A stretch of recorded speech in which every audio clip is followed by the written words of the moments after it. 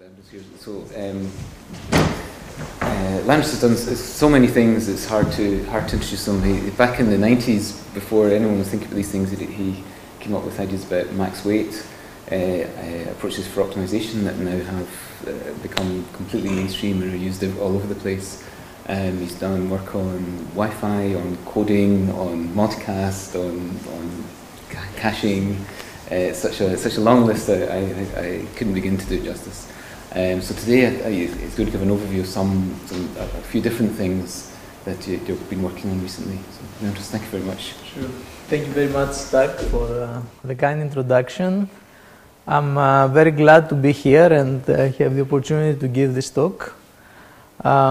So, the title of the talk is Effective Information Delivery through Opportunistic Replication in Wireless Networks, and has within scope some research activities that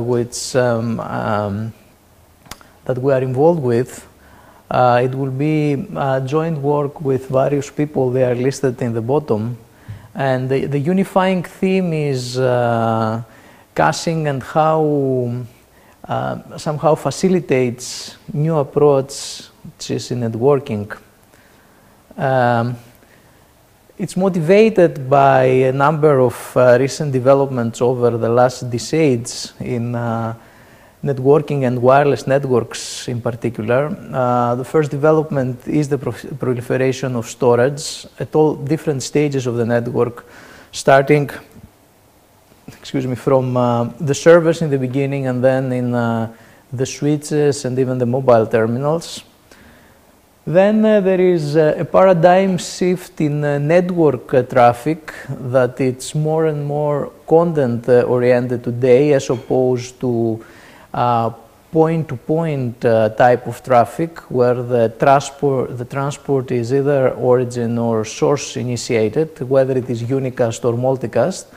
In content-oriented traffic, the attribute of the traffic that is important both for identifying the traffic and obtaining it is the content rather than where the traffic originates, and that's important on how to think different ways in designing networks.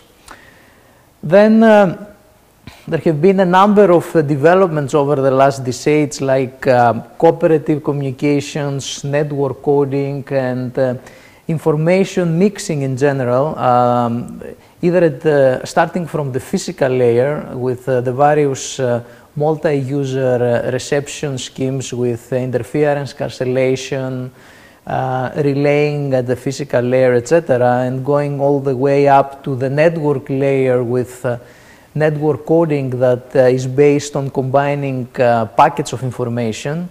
So in all these different schemes, in one way or another, we realize that information mixing helps us to design the network more efficiently, and this is feasible to some extent because the information is available at every different stage that needs to be, and this is again an effect of the storage that is available. And so all this somehow motivates new approach in networking, and some of them we'll review in this talk. Actually, the talk will have two parts. The first part is more like related on information mixing and cooperation at the access and network layer. So we'll present some results on network coding for information distribution, and then some study on the broadcast erasure channel and its information theoretic capacity and how this can be achieved in certain cases by using this type of approaches. And in the second part, we'll focus more on the higher layers, and we'll see how data replication and cooperative caching has an effect on network capacity among other schemes. And this will be by studying some scaling laws in flat networks when we have caching.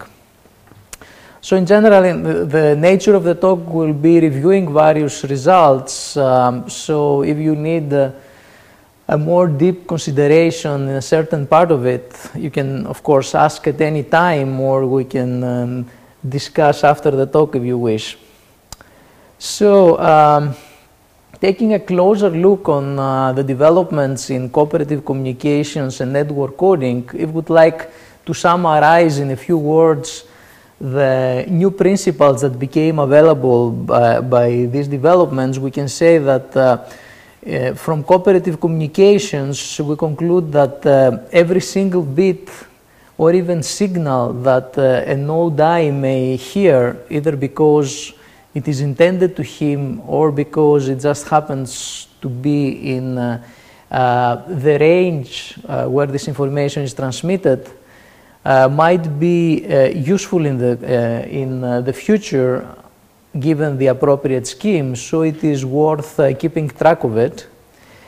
And another lesson learned is that in network coding, for instance, that mixing of information at the network layer, with whichever way we do that, either with linear coding, non-linear, etc., and by doing that, essentially we spread the information in a broad range of nodes.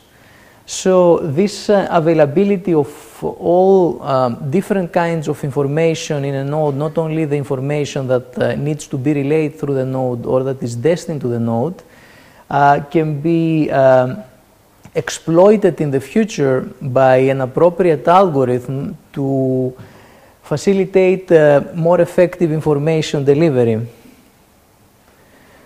So we would like to classify the information that is present in the node based on how the information occurs there. We can distinguish information that is present at node I because it is just generated at node I, or because node I is the final destination of the information, or because node I serves as a relay of the information towards the destination, or because node I just happened to overhear this information because it is within range of that information if it is wirelessly transmitted. Now, irrespectively of how a piece of information happens to be present in a node, given the appropriate scheme, we can exploit this. This is an example, for instance, how we can exploit effectively the information that is generated in the node. It is a common example that illustrates the power of network coding in broadcast wireless. If nodes A and B need to exchange a piece of information each that is destined to the other, in a more traditional way, the way to do it is that in sequence, each one of A and B uploads to the relay the piece of information that is destined to the other node, and then in two more future steps, the relay delivers to the final destination the corresponding piece of information. Or alternatively, after each one of the source nodes uploads to the relay its own piece of information, the relay with a single transmission may deliver the XOR combination of the two pieces of information to both nodes simultaneously, and just because of the fact that each one of the nodes has the information that was generated in the nodes, they recover the information that is destined to them in a shorter time. And of course, this can be generalized in scenarios where we have opportunistic listening, as what is depicted here.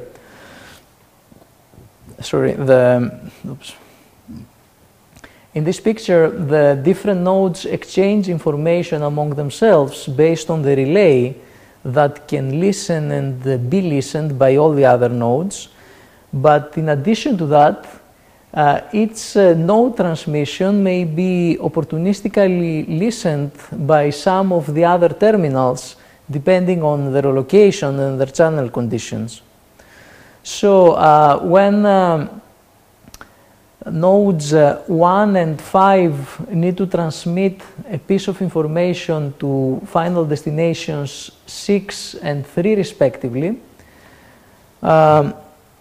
we have a situation not different than what we described earlier. That is, in one transmission each, node 1 and node 5 upload their information to the relay, and then just because the overhearing pattern happens to be convenient in this case, the relay can deliver the information to the final nodes with a single transmission of the XOR of the information. So there is a lot of varieties, and the question is how far we can go by exploiting these schemes. And these will be the results I will present now, and I should mention that these are results that have been obtained in the context of research that we performed in two European projects, that one ended in 2010 and the other is ending. They were both focused on cooperative communications and network coding in particular.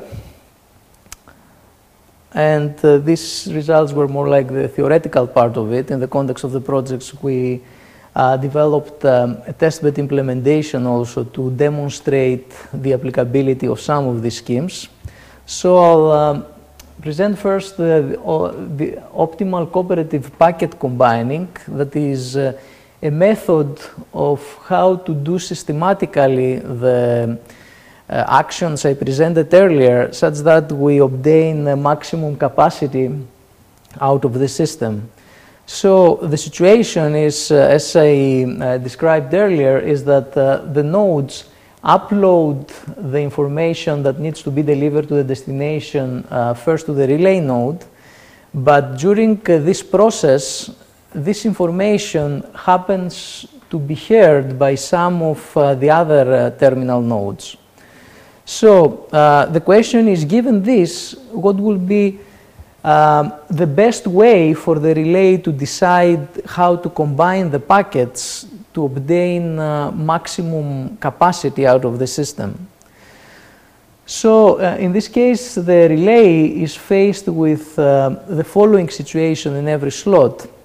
A number of packets will be present to the relay with specific designated final destinations, and each one of the packets is already residing in some of the other nodes besides its actual destination. So the relay may distinguish the group of packets that is present in different classes based on the footprint of final destination and the group of other nodes that heard the packet. So the question is, given this organization, how the relay should decide which packets to combine such that the throughput of the system is maximized. And we focus in that work initially on a combination of pairs of packets also for simplicity. Of course, we can see that if we allow arbitrary number of operations and have more flexibility, we can do better. But assuming that we want controllers that they are just allowed to combine pairs of packets in a way that is illustrated here. So it turns out that this problem fits in a category of constrained scheduling type of problems, and the best we can do in terms of throughput, that is in terms of maximizing the region of sustainable rates between all different combination of packets, is to apply a max weight type of policy to these virtual queues, where the weight is based on the length of the queues and the quality of the channels to different users. So this is somehow it's interesting, let's say, to identify the similarity with this type of scheduling systems, and it's a good indication that by doing, let's say, a thoughtful combination of packets, we can achieve a significant capacity. And after this, they somehow our appetite open to characterize the best we can do after all possible actions that we can perform in the stored information. And that naturally led us to an information theoretic view of the system, since information theory is the ultimate tool for characterizing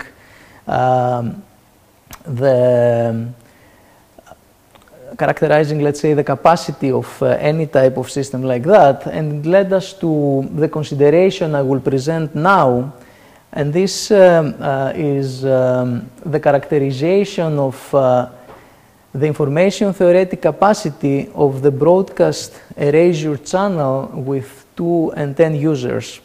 So let me start. So the results I will present now are included in these papers. And let me first describe what I mean with broadcast erasure channel. It's a category of broadcast channels that essentially capture the situation I described earlier. So let's start with the broadcast channel in information theory, that is what is depicted here. It's a transmitter with a number of receivers, and it is characterized by the conditional distribution of the receivers receive a certain word of the receiver alphabet conditional on what is transmitted in the transmitter. So that is the general definition of a memoryless broadcast channel, and it is actually it is the first multi-user information theory channel that has been studied in the early 70s with some success at the moment, but with more questions left open than answered at the time. So it's important to distinguish all the different types of traffic flows that we may have in that channel. That is, the effect of the transmission may be the broadcast reception that I just described, but all the different types of information that flow through the channel, they are not the same. We can distinguish first unicast flows in the broadcast channel, that is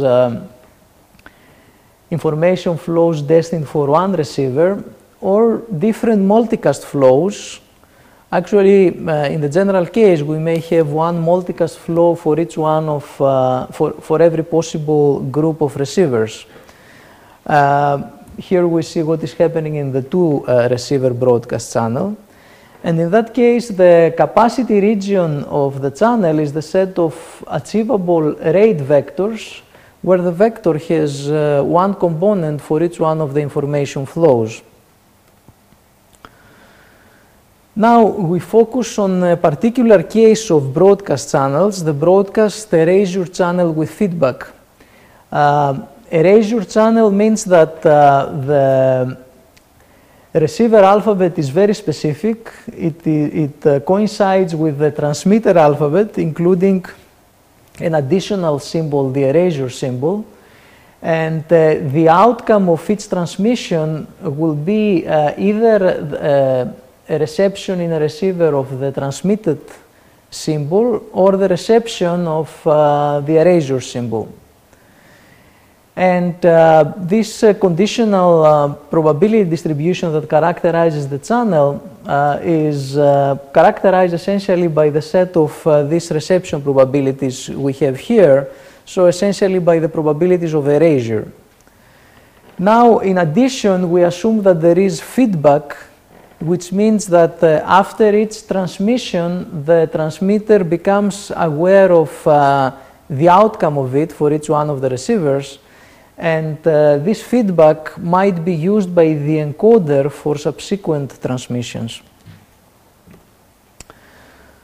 So let's take a look on the broadcast, on the history of the broadcast channel. As I mentioned already, is the first multi-user channel that has been studied in information theory, and there were the original partial characterization of its capacity by Cover, El Gamal, and others in the 70s, and then the activity on that stopped for a while. First, it was obvious that these results would be far from any scheme of practical interest at the time, and anyway, in the 70s, the communication was mostly point-to-point anyway, and the information theory community put most of its efforts in the point-to-point channel. So after the capacity of the point-to-point channel practically achieved, let's say, in the early 2000s with the LDPC codes, there have been regenerated interest for multi-user channels of this type, and there has been quite a bit of recent work.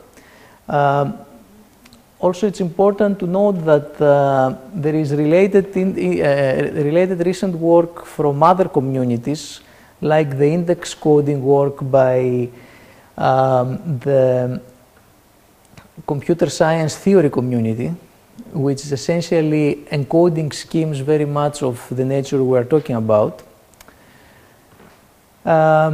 So it's good to have a view, a more general view of where this activity is placed. Also, it's good to review some results, some general results of the broadcast channel at the time and how they are affected. In characterizing the capacity of these channels, it is important to identify two subcategories of broadcast channels: the physically degraded broadcast channels and the stochastically degraded broadcast channels, which are as they are defined above. The definition is for the two receiver channel, but it's generalized. So a physically degraded broadcast channel is a broadcast channel where the sequence of random variables x, y1, and y2 forms a Markov chain.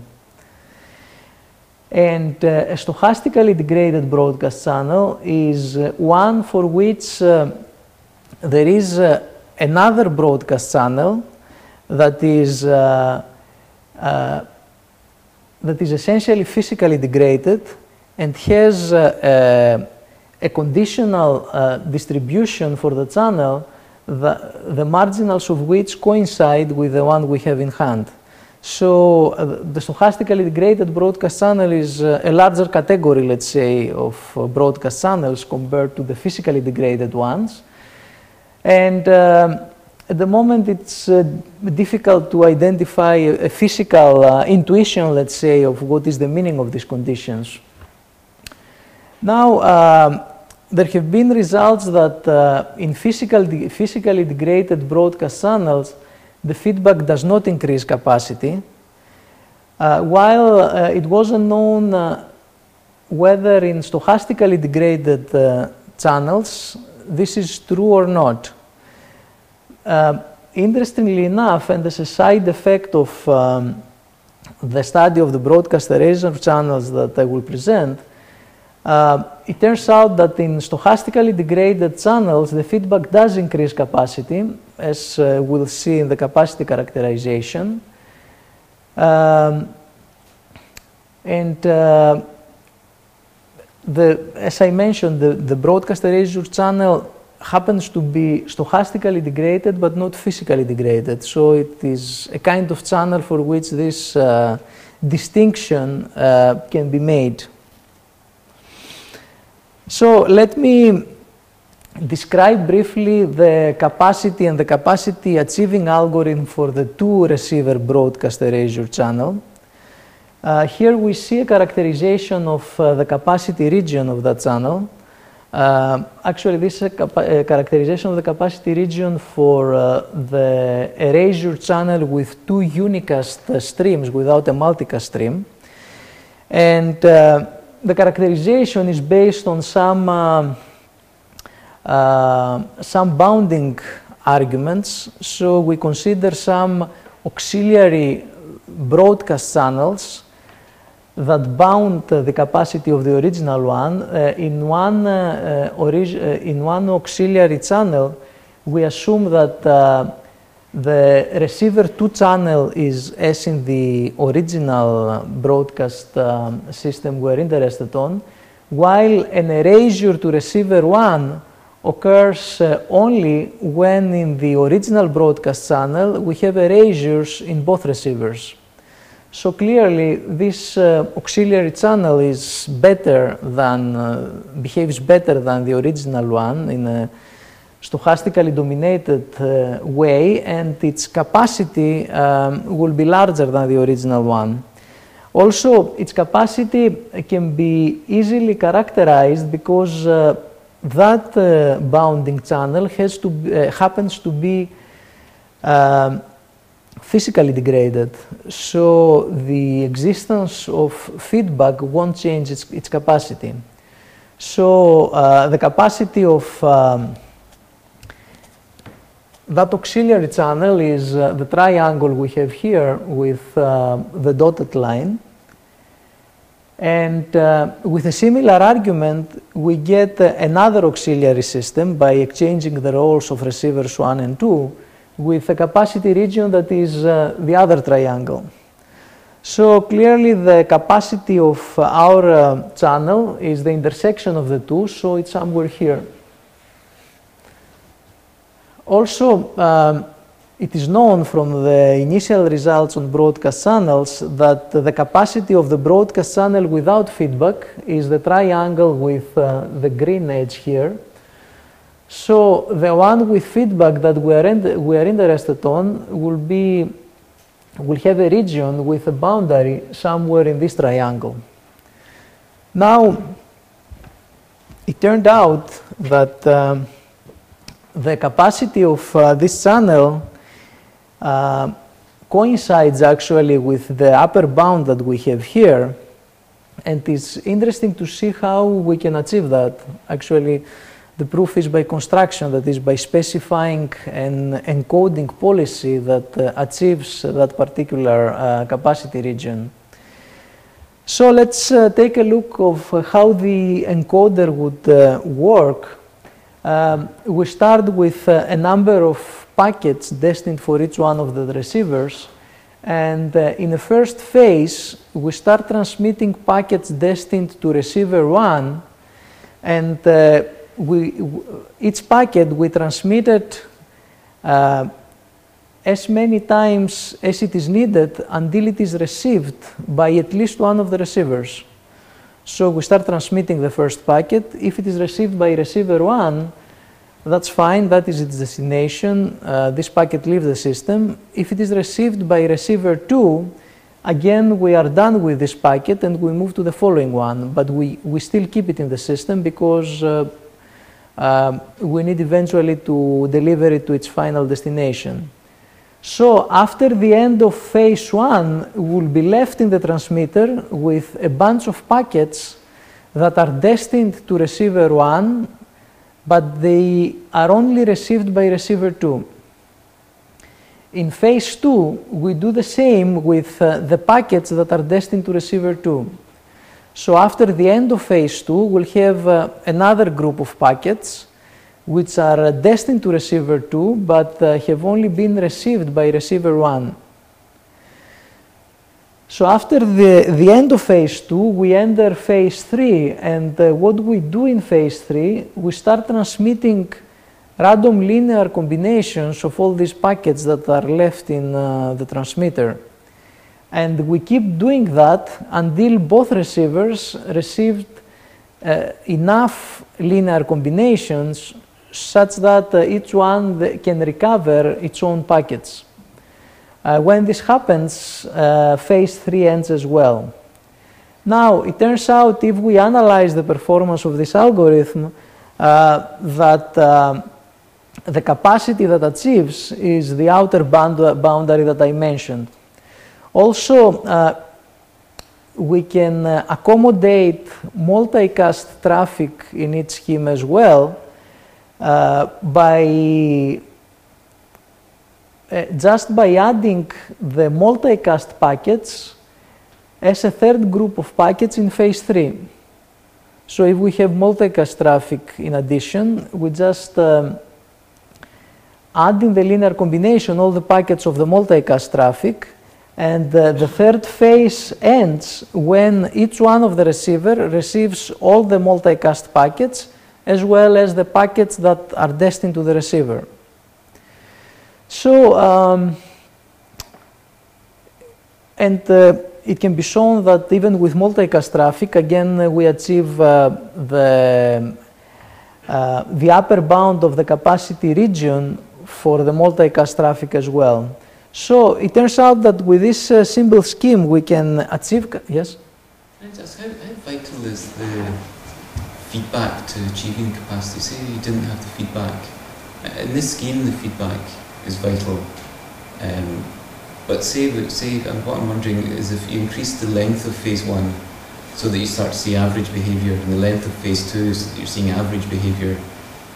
Oh, you mean to increase the length of phase 1 without so feedback? You sacrifice delay, you make delay longer.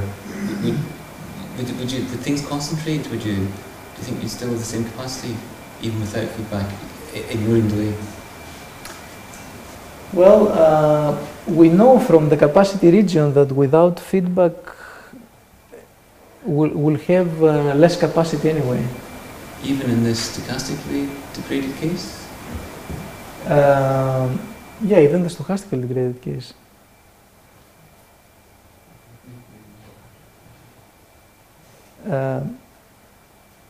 So intuitively, you may think something like that, but we know that the capacity will be smaller anyway from the bounds.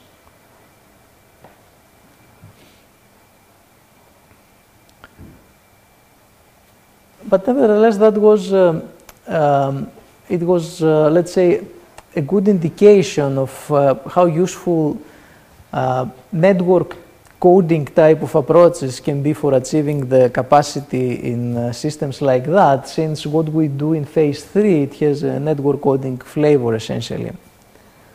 So that raised our appetite to study the system with many receivers as well, because this scheme that we have here, this encoder, it's not generalizable. So next we consider a system with several receivers, and before I describe that, I just want to make to divert a little bit and describe a different system to point out the similarity. And this is a basic model of opportunistic scheduling in a downlink time varying channel, which is essentially the same scheme that I described before, but with channel sensing instead of feedback. That is, what we have here is we have a base station transmitting traffic to a bunch of mobiles, and the channel is has a binary fading behavior, that is, at each slot is either available or non-available for each one of the receivers. Now, in case we don't know the channel, the availability or not of the channel will be perceived as an erasure or reception.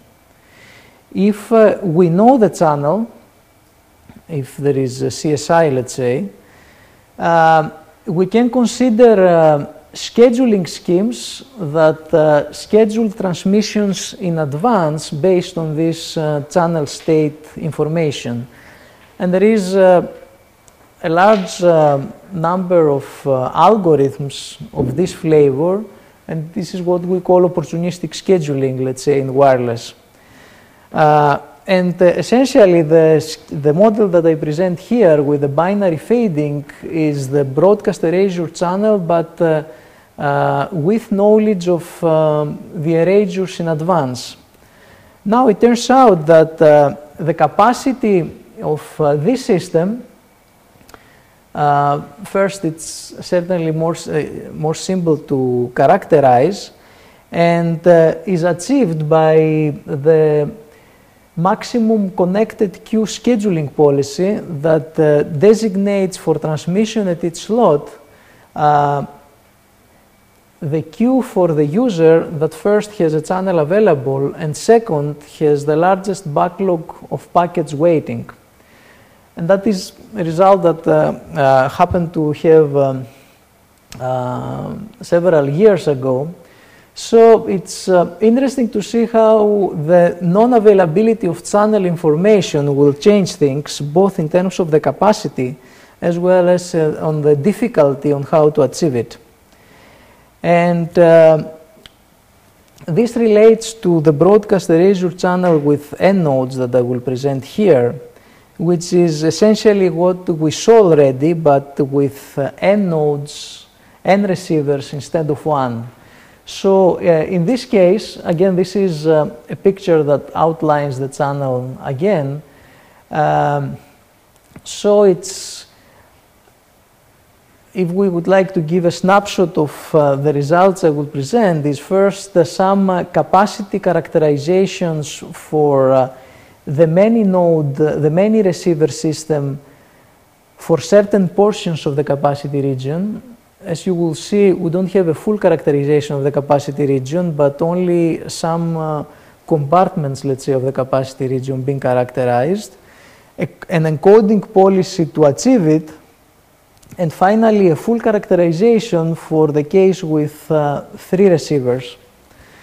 So I think I will describe the policy very schematically here. We will not give all the details as they are described here. Just want to keep in mind that as the encoder operates, what essentially does is that again transmits linear combinations of the packets that are residing in the transmitter in a staged way, in the same way we had phases with the 2 receivers. And here the feedback is used to somehow inform the transmitter of the amount of the new information that is available at each receiver. Let me describe the scheme by an example, and then we'll see how it fits in the bigger picture. So this is an example that shows the operation of the encoder in the case of a 3 receiver system. So the transmitter has 3 groups of packets initially, K1 packets for receiver 1, K2 packets for receiver 2, and K3 packets for receiver 3. So in the first phase, and for each one of the receivers, the transmitter starts transmitting the packets in the same mode we described for the 2 receiver channel. That is, each packet is transmitted until the first time that will be received by at least one of the receivers. And depending on the outcome of the transmission, the packet is classified accordingly. So for each packet that is destined to receiver 1, either the packet will be delivered to the destination if it happens that the first time that will be received by any receiver, the intended destination will be part of it, in which case the packet will leave the system, or the packet will be heard only by one of the other receivers, but not the destination. Here is the packet is heard only by receiver 2 or only by receiver 3. or it will be received by both of the other receivers but not the destination. So after the end of phase 1, we will be left with a number of packets destined to receiver 1, and each packet will belong to one of these 3 categories. And the same for the other 3 groups of packets. After we are done with receiver 3, we move to the next stage of the processing. And what we do here is we start transmitting linear combinations of this subgroup of packets, and we do so until each one of the transmitted linear combination is received by one receiver, to which it offers some new dimension, let's say, on the space of packets that this receiver can derive. And we keep doing that for all the packets of the second stage. And after that, we move in the third stage, where we start transmitting linear combinations of all packets that will be left will be of that category now, and we start transmitting linear combinations of those packets, and we keep doing so until each one of the receivers recovers its own packets. Now, it turns out that this scheme is sufficient to achieve the capacity of the channel in certain cases, and more specifically, in the cases that are outlined here, that is either for symmetric channels, where by a symmetric channel we mean one where the erasure probability depends only on the cardinality of the receivers, and it is permutation independent, let's say, on the nodes, or when the channels to the different users are maybe asymmetric but independent among themselves, or if it happens that the erasure probabilities satisfy this condition that we call one-sided Fair-Rates condition. That is, if we order the erasure probabilities, they satisfy with the rates to the corresponding receivers a monotonicity property of this type. Now it turns out that for erasure channels of any one of these 3 categories, the previous scheme achieves capacity. And the reason, as we observed, that it doesn't achieve capacity for all cases is somehow because if none of this condition holds, in order to achieve capacity, we need to mix channels from different stages, as they're identified here, in the transmission. That is, after the first stage, let's say when we are here, it is not adequate if we start transmitting linear combinations of each one of the middle stage virtual queues only, but we may need to start combining packets of virtual queues of different stages. Now, this makes the scheme actually quite complicated, and we managed to identify an encoder that does that and achieves the capacity in the general case for a channel with 3 receivers, what we have here. Now, that particular encoder is not generalizable to arbitrary receivers, but somehow it's an indication of what is missing to do so, and is a kind of an open question to close the capacity question for these systems. So we would like to contemplate a little bit and see what we learn from all this exercise, besides characterizing the capacities and the encoding algorithms. an important thing we identified is that in order to achieve capacity in this system, we have to resort to encoders, the operation of which somehow resembles a dynamic system. That is, each encoding phase, the completion of each encoding phase, because what I described, it's an encoding phase essentially, corresponds to appropriate scheduling and service selection of a network of virtual queues, because the buffers that we had earlier can be seen as a virtual queuing network essentially, storing different linear combinations of packets.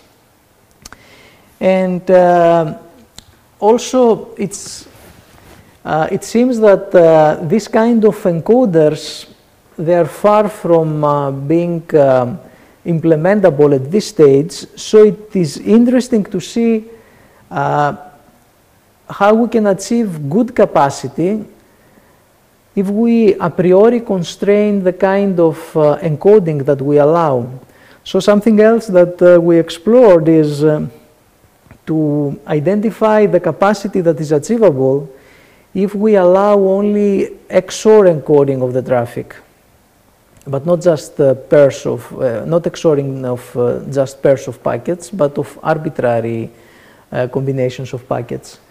And we have some results on the upper bounds of the capacity, let's say, that is achievable when a limited number of XORing is only allowed.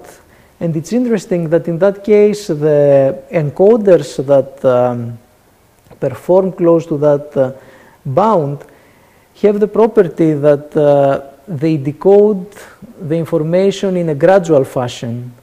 By gradual fashion, I mean that every time you get a few XOR combinations, you are able to recover some of the packets, as opposed to the schemes that we have seen thus far, where the packets are essentially recoverable after the whole phase of encoding ends. And since in order to achieve capacity, we may need large blocks of traffic as an initial stage of the encoder, we may end up with encoders with fairly significant encoding and decoding delay. So all these are important open questions in that context. And that summarizes, let's say, what I had to say for the binary erasure channel. Now I'll change gears a little bit to say a few words for the other problem. I guess I have 15 minutes.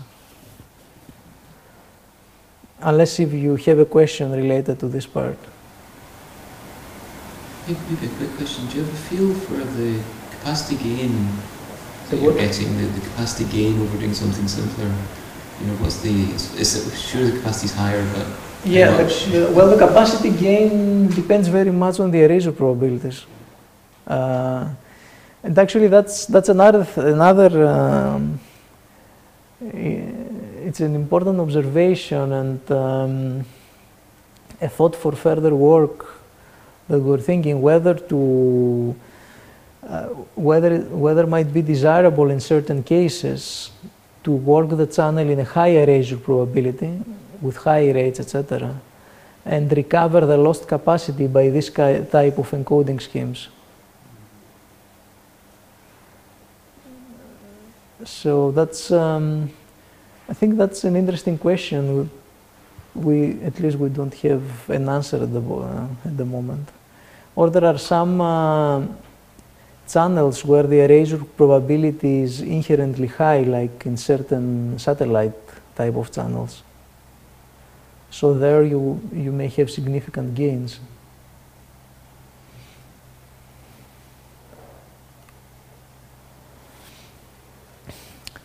So in the second part of the talk, we change a little bit the point of view, and actually we focus more on the higher layers and specifically on caching for information delivery. And at this level, caching has changed the the way we view network architecture significantly, and an important reason for that is the change of the nature of the traffic as well. That is, first, the peer-to-peer network paradigm and the content proliferation gives rise to traffic that is somehow it's not like either point-to-point or point-to-multipoint traffic that is destination-oriented, but is essentially source-oriented. That is, a certain node wants to access a certain piece of information, and it may select which source it will take it from. So the routing is from the side of the destination rather than the side of the source.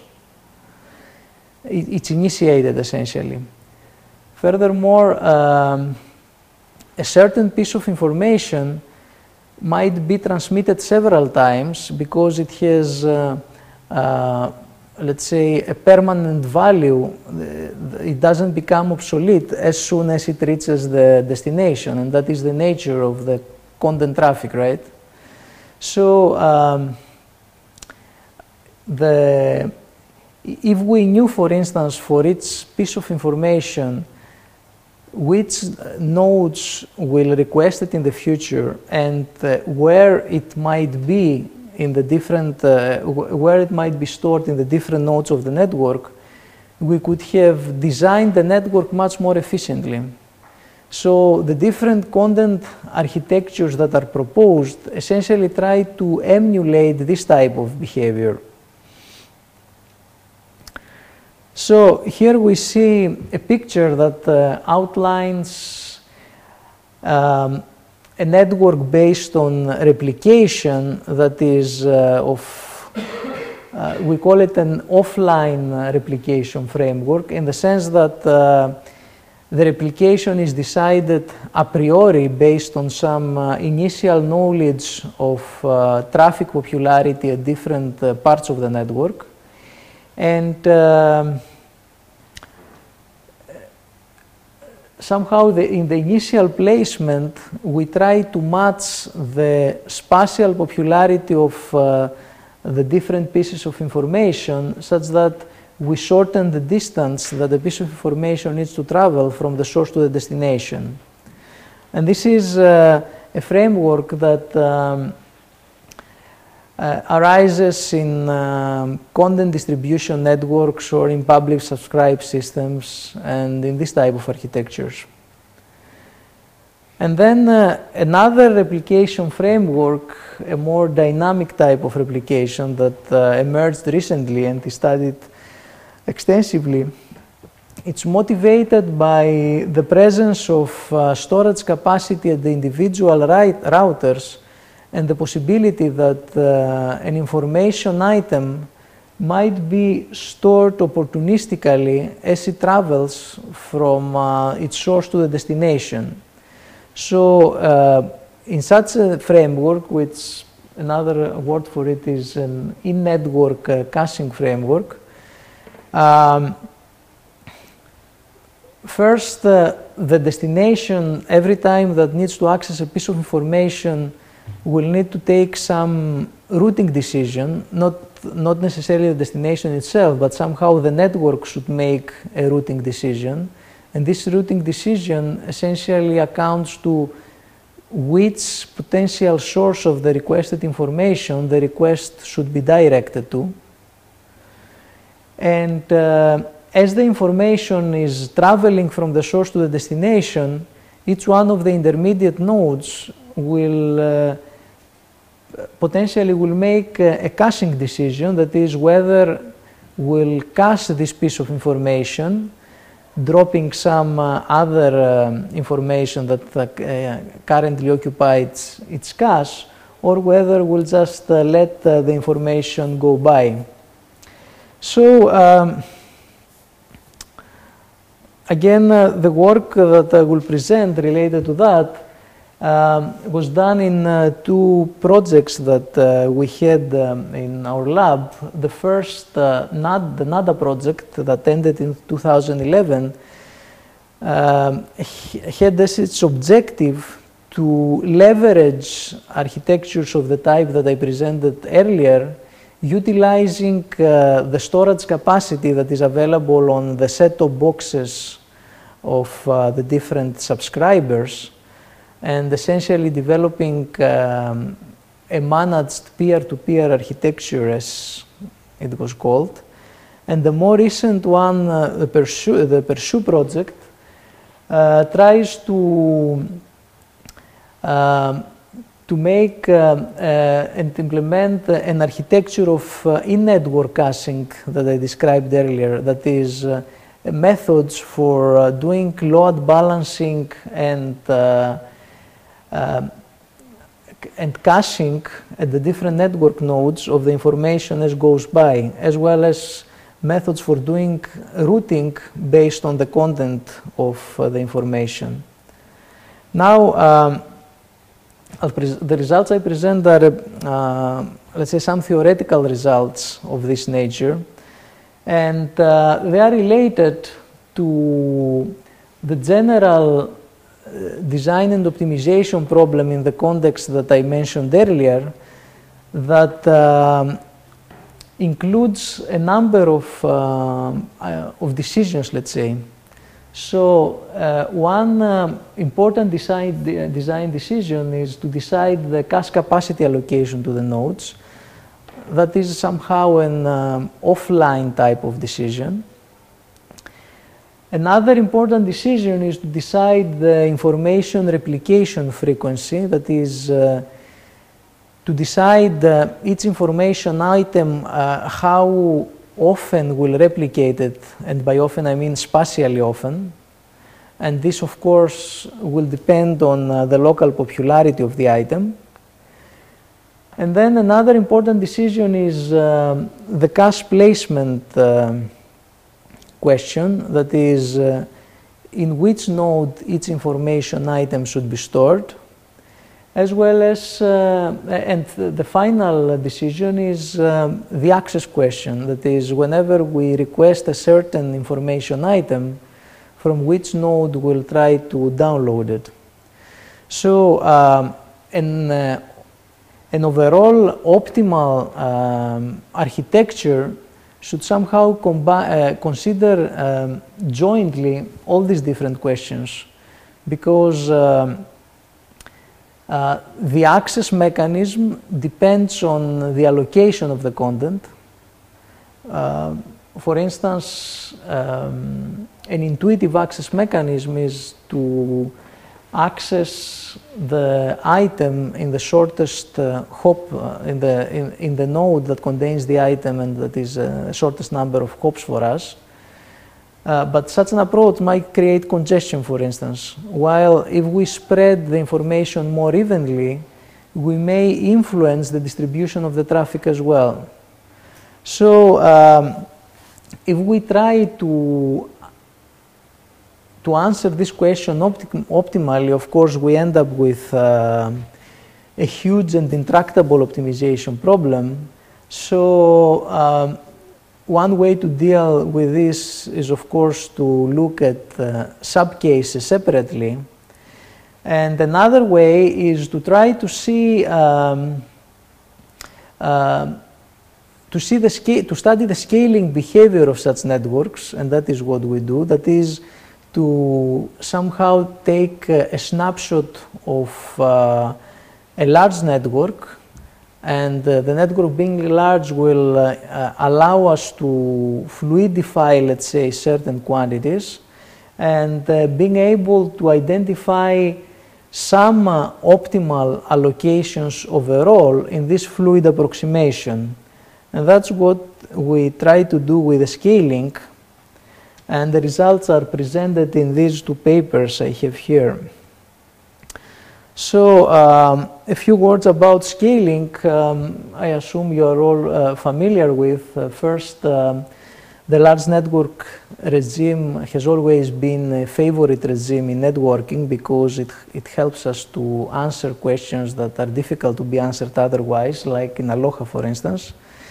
And this approach has been used with much success in the early 2000s, first by Gupta and Kumar when they started studying scalability properties of wireless ad hoc networks, and by that method simplifying some questions in that regime.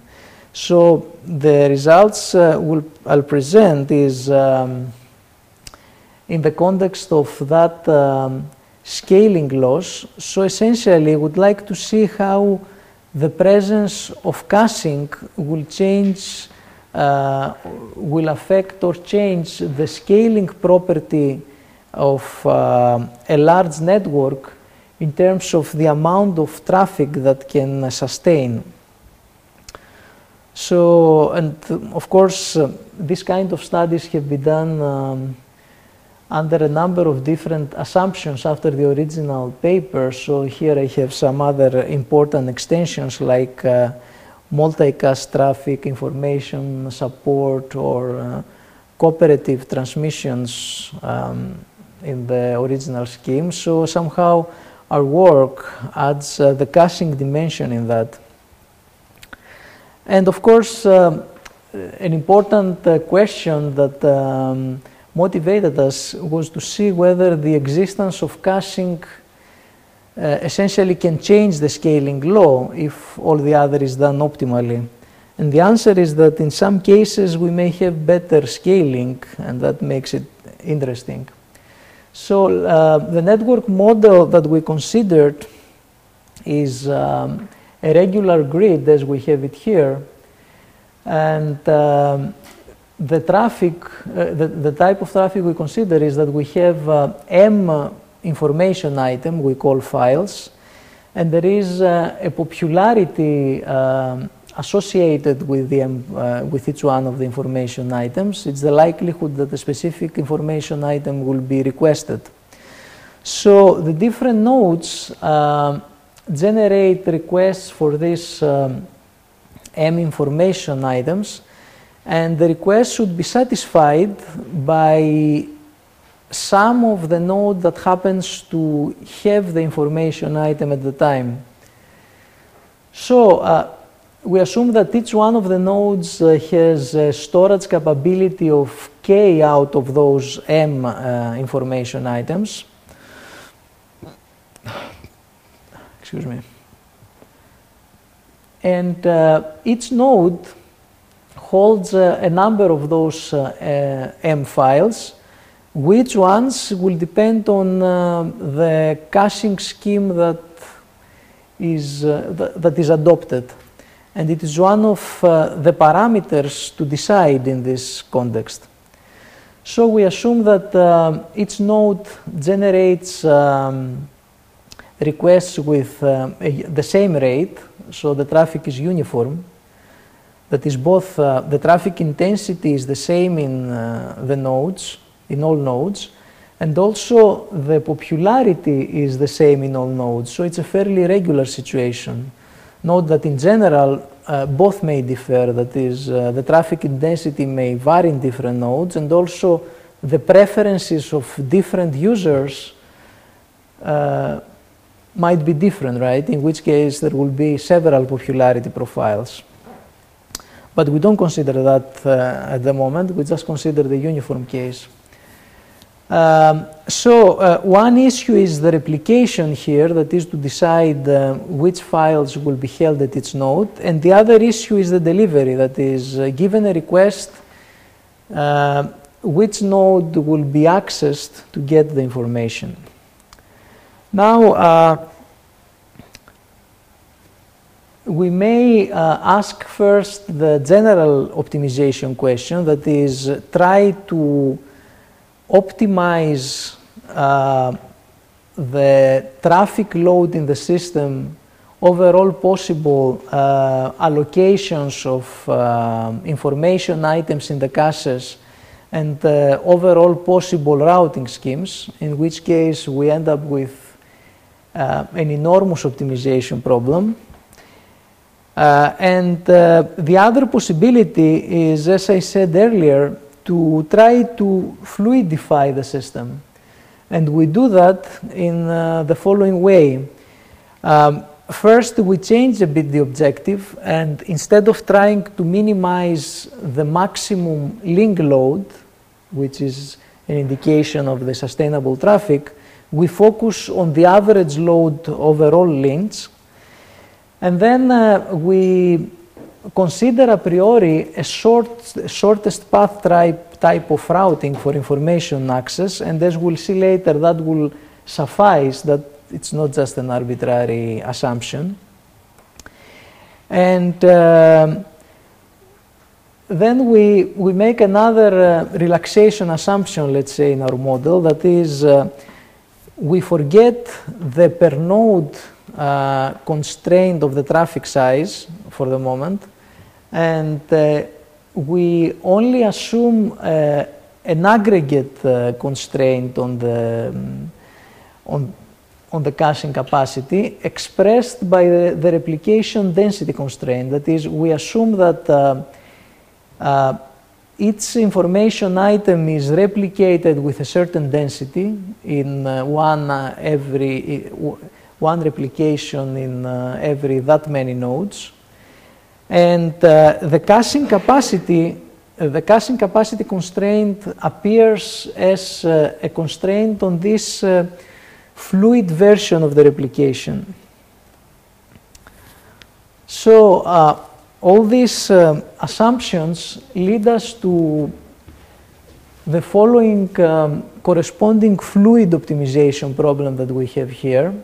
That is, we have a number of replication densities, and the constraint is that the aggregate replication density should not exceed the cache capacity.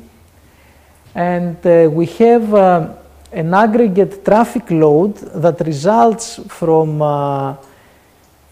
the shortest path information access with the average replication gain assumption. That is, for each information item,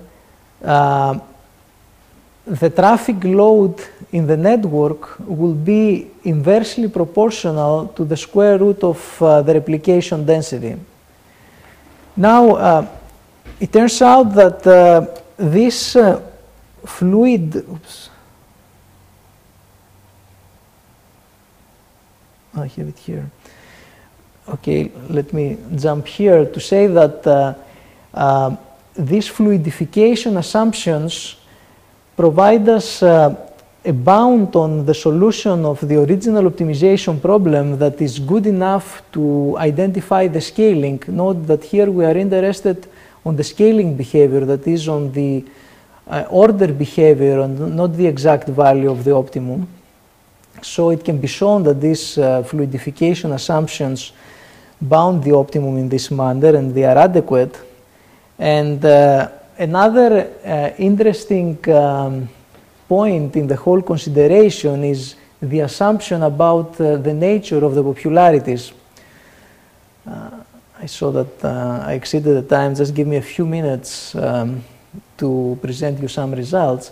So this is the final important point of the model, the assumption about the nature of the popularity, the popularities of the items. We assume that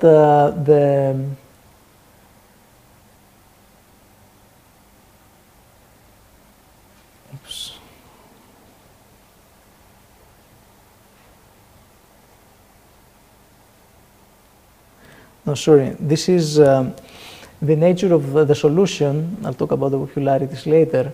So the solution of the fluid problem has this nature, that is, the optimal replication densities will be either equal to 1 for highly popular files, and we'll see what we mean by that, or proportional to the popularity raised to the power 2/3, or equal to 1 replication essentially in the whole network. Of course, the important range of replications is the middle one, that is replications proportional to the power of 2 over 3. And let's see how, okay, this is the solution to the optimization problem. Here is the result that the optimal solution of the fluid problem suffices for the scaling law. And here is some indication of how we, given the solution to the fluid problem, we obtain allocations in the actual system that bound the rate of growth. And let's jump to see the behavior of the scaling.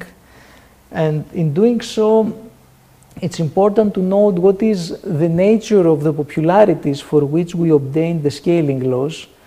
Here, the scaling laws, of course, will depend on the popularities. And we considered popularities that are essentially that they comply to power laws. And more specifically, we considered a Zipf distribution for the popularities. That is, the popularities are proportional to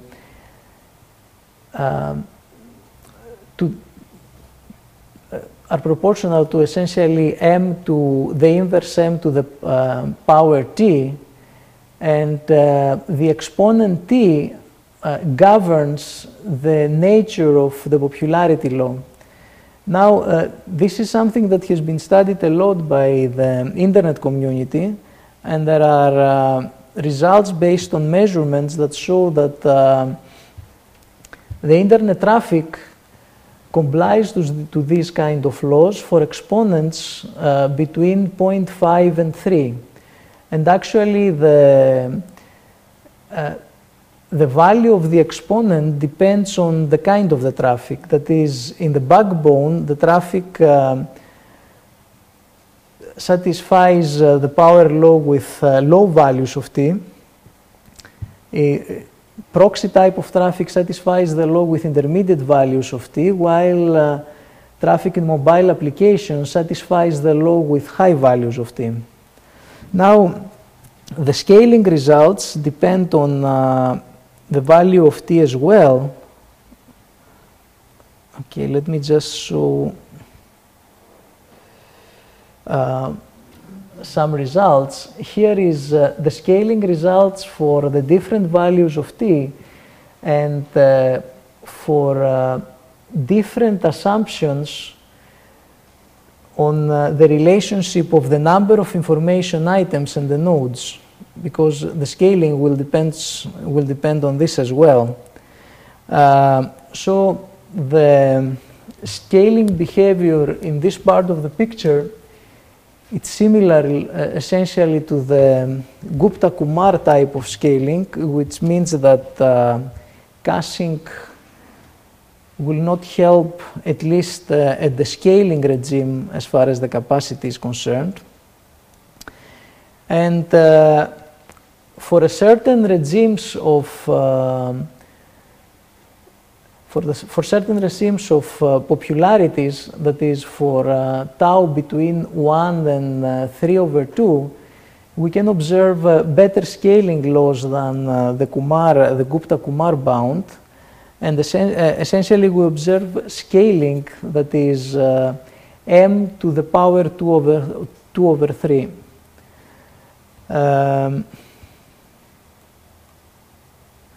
Now, we can study the scaling in various ways. In the previous table, we had scaling when the cache size is fixed, and the network size, together with the number of information items, was growing. Another possibility is to let all three quantities grow to infinity and study scaling in this regime as well. And here we see, okay, different scaling laws for the different relationships between m, k, and n. I think I'll jump the explanations for the sake of time, but if you are interested on the details, we can talk it afterwards or look at the papers. And okay, this study left us, of course, with several open questions as well. First, it was satisfying initially because we had some clue of what will be the effect of the caching and some theoretical bounds, let's say, on what is possible. But it left a lot of open questions, that is, what can be said for the performance of the system in a realistic setting as compared to what we saw here. And in a realistic setting, what would be different is first that the popularities will not be known, so somehow these decisions should be based on measurements, and the question is how quickly the values of the measured quantities will approach the real ones and whether the algorithm can react to these rates. Then the storage of the items in the nodes cannot be coordinated. Note that here we assumed we have a certain replication density. Replication density means that we determine a priori how often an information item will be stored. So if the nodes do not coordinate, we cannot avoid the situation that every node will store its own item. And actually that's a problem that has been studied from a game theoretic perspective as well. And people try to find mechanisms that motivate nodes away from each node storing the most popular item and having only one information item stored in the whole network. And so that's an open question, how to do this effectively in such an autonomous operation mode. And of course, there are interesting questions on this even for the scaling law behavior for other non-flat types of networks. Note that here the network we considered is very regular and simple, right? So one question is, if we have different, more complicated, still regular topologies, how many of these results will still hold? And then what will be the result if the topologies are arbitrary, as they are in practice? And I think that concludes this part of the talk and my talk as well.